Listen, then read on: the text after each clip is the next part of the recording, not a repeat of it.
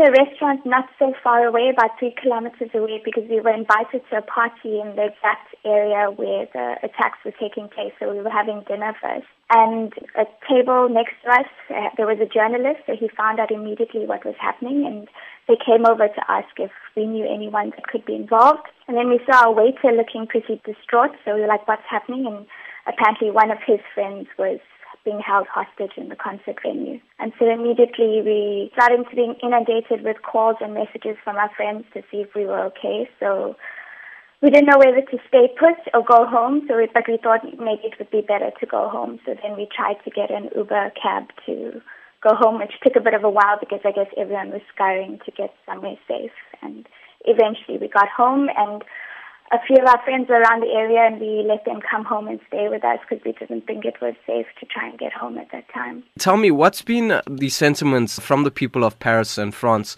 after this devastating attacks on the city? There's been a lot of anger, but at the same time, a lot of solidarity. People are just showing how much they love each other, how much they love their city, and they're not going to, succumb to the fear that the terrorists are trying to impose on us. We know that French President François Hollande has declared 3 days of official mourning in the city. Is that what it's felt like? Are people really in mourning after these attacks?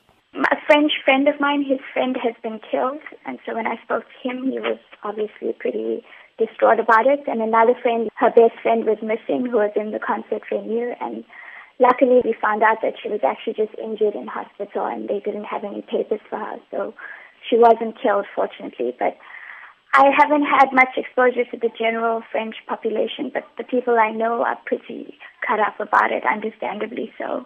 And in terms of the city, has things come to a sort of a standstill, or are they just still continuing with their daily operations? So Saturday, the day directly after the attacks, most of the government institutions were closed. I got an email from my university to say things were closed, post offices, etc. were closed.